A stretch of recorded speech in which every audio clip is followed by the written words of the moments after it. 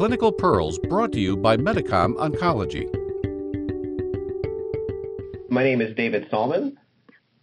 So I'd like to give a little bit of background into CAR therapy in acute myeloid leukemia patients. So whereas in B-cell malignancies, particularly diffuse large B-cell lymphoma, ALL, and others, CD19 has really emerged as a really optimal target in that you can sort of go for disease eradication without a lot of toxicity sort of on the normal bone marrow.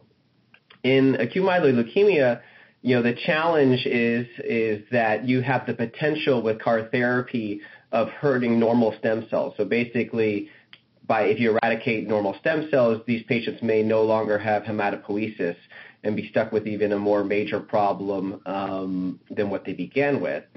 And because of that, pretty much current CAR strategies often require either a backup allogeneic stem cell transplant or some sort of novel mechanism in which to turn off the CAR, but of course that's complicated and sort of what's the optimal way to do that.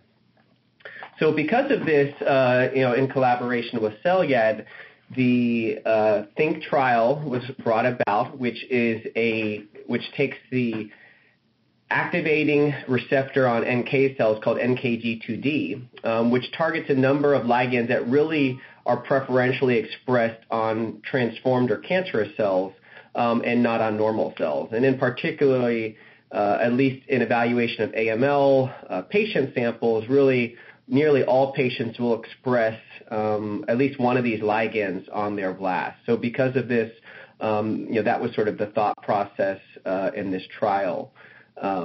A little bit on the THINK trial itself, basically patients have apheresis, of their own T cells, and then subsequently will receive 3 infusions of the CAR product spaced 2 weeks apart. And so to exemplify this excellent case, an exciting case of a responding patient, we had a 52-year-old gentleman who was refractory to initial induction. He was able to achieve a first remission after salvage chemotherapy, but unfortunately only had around a 7-month remission. He was being worked up for transplant, but there was some delay secondary to pulmonary issues at that time. And so eventually he developed worsening cytopenias, and a bone marrow did confirm evidence of relapse disease with around 7% blast and severe constitutional symptoms as well as severe cytopenias. And he enrolled, on our trial. The patient tolerated the 3 infusions very well. And after the second infusion, did have complete clearance of their blast and start of hematopoietic recovery. He subsequently had his 3rd infusion, and then at day 57, this was confirmed with blast clearance and continued hematologic recovery. This continued up till about 3 months after the initial infusion, at which point he was actually bridged to allogeneic transplant, and at that time was in near complete remission with platelets in the 90s and neutrophils in the 900, and again, resolution of all of his symptoms before. And the patient now is currently 6 months out from transplant in remission and doing well.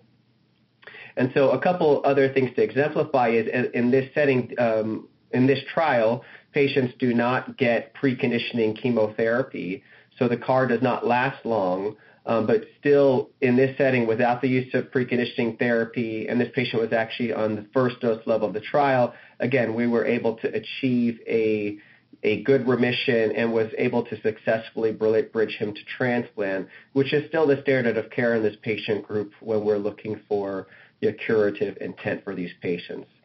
So I think, in conclusion, the excitement at least, shows some evidence that targeting NKG2D ligands can be a clinical utility, as well as successful CAR treatment of an AML patient, again without the need of preconditioning chemo, at least in this trial, which is the first of its kind, and hopefully this will just shed continue excitement and further growth of CAR development in AML.